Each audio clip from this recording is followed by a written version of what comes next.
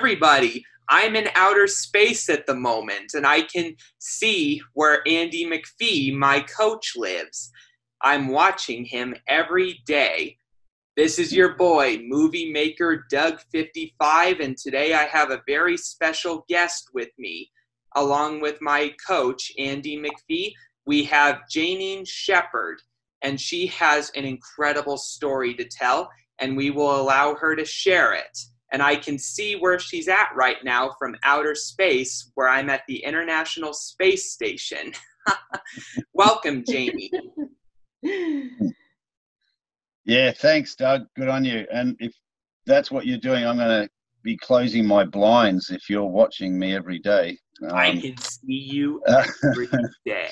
So, Janine, thank you. I really am honoured that you've accepted our invitation through a dear friend of ours, Mark Fermi, who will also be on the series in a couple of weeks. Yeah, thank you. I just can't thank you enough for taking the time to do this. Well, so, I'm delighted. Always great to connect with another Aussie. Yeah, right. All right, Doug, over to you to have a chat to Janine. For sure. Yep. So, Janine, how did you get to where you are today? You're an activist. You have the member of the Order of Australia, and you have proven a lot of people wrong on so many levels as far as your injury that you suffered a few years back. How did you get to where you are today? Gosh, Doug, how long do we have? How many hours? Well, so I live in the States. I'm coming to you I know you're coming from outer space. I'm from Wyoming. So I've been here for 6 years. I'm an author and a speaker, and once upon a time, I was an athlete training for the Olympics. So I suffered a very serious accident while I was out training.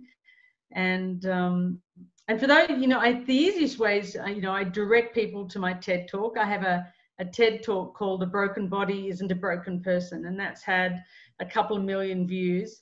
And that's really what prompted me to actually move to the States. I was at a crossroads in life, and I received an email from a man in India who said he'd seen my talk and he was considering suicide.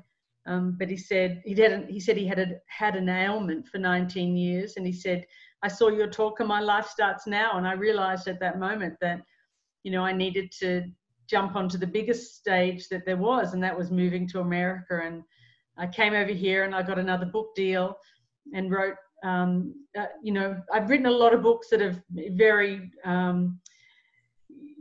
popular in Australia, but I'd never written one that I'd, for the world and America. And so I did that, and that's called Defiant. And we're currently, exploring options for turning that into a movie. And that's where our friend Mark Fermi comes in, as you said, Andy. That's really great. So, Doug, you go. Yeah, that's really great. In fact, I'm a screenwriter myself. I've written 2 screenplays, and this one I wrote in only a single month. And this is based on the biblical story of Moses, and it takes place in the future on another planet. Oh, that's why you were in outer space. Oh, yeah, partly. In fact, I just came back from my own fictional planet, Planet Kronos. Wow. Yeah, and this is cool.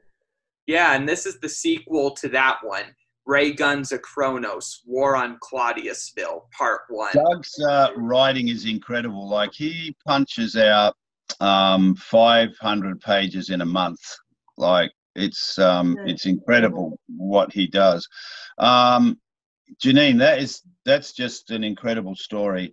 And what you just said then is the exact purpose of this series, is for someone out there, from all the different guests we have from a huge variety of life, and some have not had any traumatic events happen in their life. They've just made a choice when they were younger to do something, and that's led them to becoming, like Richard Norton, for instance. He just took up karate as a young teenager, and he ended up becoming a world-renowned martial artist, a teacher in jiu-jitsu, a coordinator on movies. That's how I met him, on a feature film.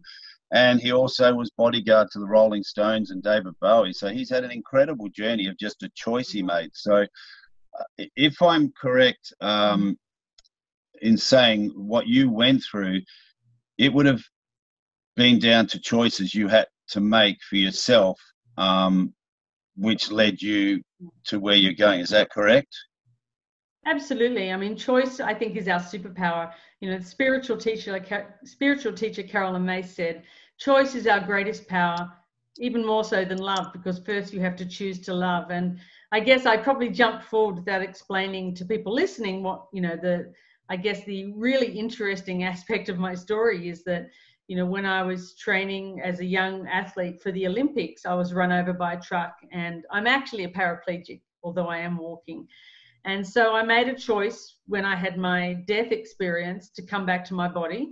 And then I made another choice, which was life-changing in that when I left hospital in a wheelchair and I was told that I'd never be able to do the things I did before, an aeroplane flew over, and I decided, well, if I can't walk, then maybe I can fly. And that decision and that choice changed my life in a remarkable way, because I went on and became a pilot, a commercial pilot, an aerobatic flying instructor.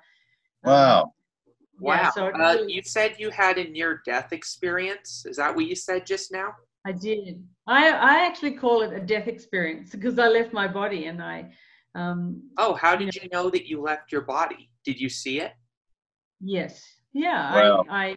I was out of my body, looking at my body. I knew people. I knew I was I spent 6 months in hospital. So for the first 10 days, I was in intensive care, and the doctors were fighting to keep me alive. And I have a very clear memory or an awareness of not wanting to go back to my body. And of course, making a clear choice to go back, and wondering when I did, you know, why did I come back? Because I knew I'd have to live as a person with a disability. And you know, from being an elite athlete to that, it was probably the most, you know, challenging, without a doubt, experience that I could face in life.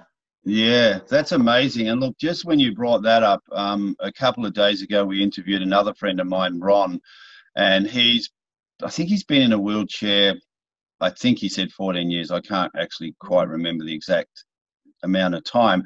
But his was through an accident when he was a tank commander in Israel, and he had one of the most highly technological tanks, but they backed into a wall and concrete fell down. He was the tank commander at the top, and it fell down, and thank goodness he had a Kevlar suit and a helmet on. Otherwise, he probably might not have survived. But he's the same. His exact words the other day, and Ron's getting stem cell treatment, and he's really working hard. He's a leader. He wants to transform the Middle East to peace. You know, he's doing everything he can to create education over there. And he just said, look, you know, when the doctor said to me, you will never walk again, he said, you don't tell me that.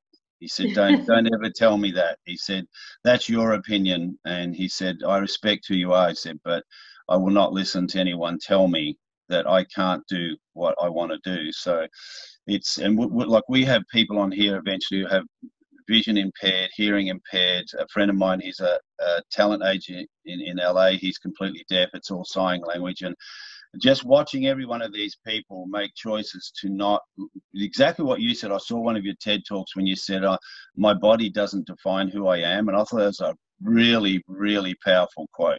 Like it's so true. And I think I always think that we're given not what we want in life, but certainly what we need. And for me, you know, my whole life was about my body. That's who I thought I was. That's how I presented myself to the world. So the one thing that was going to wake me up to who I really was, you know, to my own spiritual power, to my own true, self, was losing the thing that I thought defined me, and that was my body. Yeah, that's amazing. Are you religious at all, or no? You know what, Doug? I don't like the word religious, but definitely I'm spiritual. I think, you know, religion has too many man-made concepts, you know, attached to it. But definitely, I mean, I'm spiritual. I think, you know, like they say, we're all spiritual beings having a human experience. Yeah. And I think too, like, when, you know, you said that you had that out of body experience, like you can't deny someone telling you that, especially, you know, someone, you know, with such great credibility, and you've no reason to, you know, make something like that up. And, you know, I've heard it a few times with people having similar experiences like that. I'm not going to share what I had happen to me because it'll take too long, but I did meet a human being on this planet who, I had 3 people with me when this happened, and ran into him in Hollywood Boulevard, and he just kept following us around, and he was getting to everywhere we went before when we were in a car, and he wasn't. And so I just went, wow, if I didn't have 3 people with me, people go, oh yeah, whatever, Andy, you must have been on something, you know. But so I get it. I've had that experience. It wasn't a death experience. It was just this person was there because I'd insulted him. I was a pretty angry guy, and he was a homeless guy, and I insulted him, and he followed me around until I finally went up and apologized to him. And then we never saw him again. And my kids just went, holy cow, Dad, what was that? And I went, don't even worry about it. Yeah, I mean, it's, you know, I think it's a really personal thing, Andy. I don't often talk about, to me, my story is not about my death or near-death experience, because people are fascinated. Tell me about it. Is there something on the other side? And, you know, I always say, well, you know, this was my personal experience, and it certainly changed me. But don't worry about what's on the other side. We're here in this body to make use of this time on earth. This is what's important. Don't be in a hurry to get on the other side. That's inevitable. We're all going there. Yeah, that's right. But make use of your personal lessons, your spiritual lessons, or whatever it is that you need right now. You know, and I think we have everything we need to overcome the challenges that we face in life. Yeah, that's so true. That's for sure. I'm 100% in agreement with that. Yeah, Doug, you're testament to that, without a doubt. For sure. And I wrote about similar experiences in this biography of mine, The Amazing Comeback of an Autistic Spokesperson. And this is my biggest success story that's in the top 15 in the UK. It focuses on my high school education and how I overcame depression. Doug, do you have any questions for Janine? Yeah, for sure. How did you get the Member of the Order of Australia, and what was it like receiving it?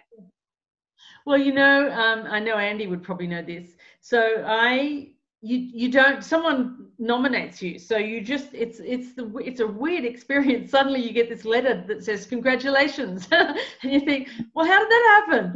So it's anonymous. Somebody nominated me, and I won that. So, or I don't think you say won. You don't think you win an Order of Australia. So that was an incredible honor and a great experience, and I got that for the work that I do. I'm an ambassador for spinal cord injury, Spinal Cure Australia, and so I got that for the work I do in raising awareness for disability, and also for inspiration. So look, I don't know how it happens, but it's a great honor to be recognized. Yeah, 100%. Sorry, go on, Doug. What do you have to say about future accomplishments and going maybe for the Companion of the Order of Australia? Yeah. Well, I have what's called the AM, so I don't know how it works. It starts with AO, then it goes to AM, and then I'm happy to have what I've got. I mean, I'm not driven, although you might find this odd, you know, for someone who is very sort of goal orientated and wanted to, you know, represent my country at the Olympics. Now it's very much intrinsic. I do have goals that I want, Doug, like I'm, you know, as I told you earlier, I'm really seriously considering applying for a PhD, and that will be in spinal cord injury and positive psychology. But I just do I'm not ticking off things because there's a to-do list. I'm ticking off things that bring me joy, and I think that's the difference now. Yeah, that's right, and that's a really big point. I only mentioned it to Doug before when we were talking. I was coaching someone the other day, and he's an actor and voiceover artist, and he worked at a coffee shop here for a long time, and then he, you know, just made some strong choices and changed his life around. And he said, I'm basically retired now. He's 35. He said, I'm not a millionaire, but I'm retired from being the waiter at the coffee shop, because now all I do every day is voiceover, looping. And he said, I'm working at he said, I said, no, you're not working. He goes, what do you mean? I said, no, you're in retirement doing the things you love and you happen to get paid for it, you know? So Yeah. it's I know. that I mean, love. I think that's right. I mean, that's right, Andy. I mean, you've got to do what brings you joy. And I think you get to a time in life when you realize that, I mean, and I think right now we're in seminal times, you know, with the pandemic, and there's many opportunities. This is a really tough time for everybody. Yeah. But it's also a time that's filled with gifts. You know, we get to sort of ask ourselves, well, what's really important in life and what do I love doing? And putting aside the things that don't bring us joy, and really looking at the things that give life meaning. I have one question for you, and I'm not sure Doug, I don't think Doug had this one written down, but you're a stunt flight instructor. Like, how on earth did you get to become a stunt flight instructor? That's incredible. Well, I call it an aerobatic instructor, but that's part of my story. You know, I when I first started flying, I was, you know, out of a wheelchair and a plaster body cast. So I was lifted into an aeroplane for my first flight and never thought I'd be able to become a pilot. But as it turns out, it was just one step at a time. And I ended up, you know, studying and passing my medical and passing my private license. And I really didn't have anything else in my life. You know, I had to turn away from my old life. I was studying a sports science degree and, you know, of course, training for the Olympics. And then when I got my unrestricted license, I went for my commercial license. My instrument rating, my twin engine rating. And then I thought, why not learn to fly upside down? And everybody thought I was completely nuts, but I did. And it was a challenge because I don't have feeling from the waist down and I don't have normal control in my legs. So I had to learn how to do that. And then they gave me a job teaching other people how to do it. Wow. So yeah, it's really great. It was incredible. And I love it. Yeah. It was, you know, for me, that's amazing. Flying is a great metaphor for life because, you know, from being paralyzed in a spinal ward to flying an airplane upside down. I mean, we're talking two ends of the spectrum there. Oh, gosh, yeah. That's incredible. I can fly. Yeah, and look, I'm sure you, like, obviously TED Talks and doing, you know, speaking publicly. It's those shares that we do that affect people that sometimes we may never know how we've affected someone. But I'm really such a big believer in the coaching that I do with actors, and the life coaching is sharing stories is so powerful because it affects people in ways you may never know, or someone may write to you and go, wow, yeah, you know, or just talking to people like this T-shirt I've got on. It says not all heroes wear capes. It's about dogs. Now, I met this lady in Uber probably 2 years ago. She's a British artist. She does amazing stuff. We become really good friends. And she introduced me to Steve. And Steve is an actor. He was just about to do a stand-up comedy routine at the Edinburgh Festival. Because of COVID, it's cancelled.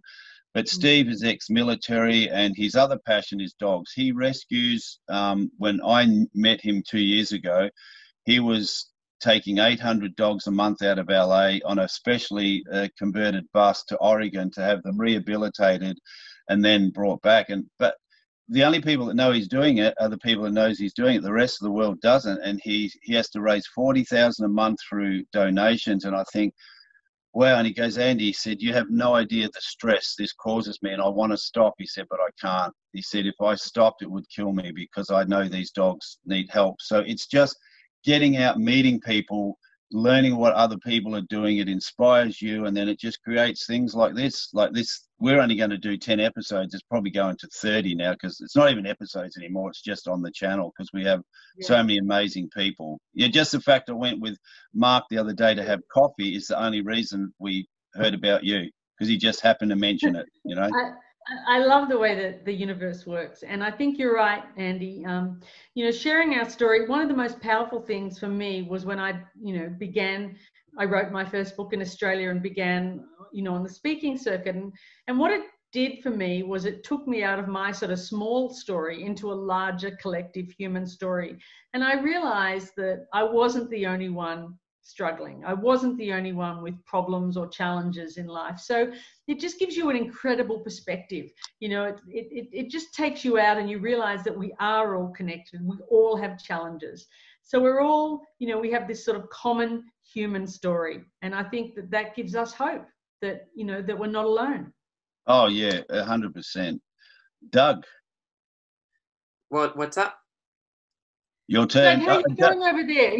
Yeah, Doug's such a long way away over there on the planet. What's that? Yeah. Planet? Okay, I'll ask my next question if that's what you meant. I think. No, I was going to ask you what planet. What planet is Doug on? Oh, yeah. What planet am I on? Okay. Yeah.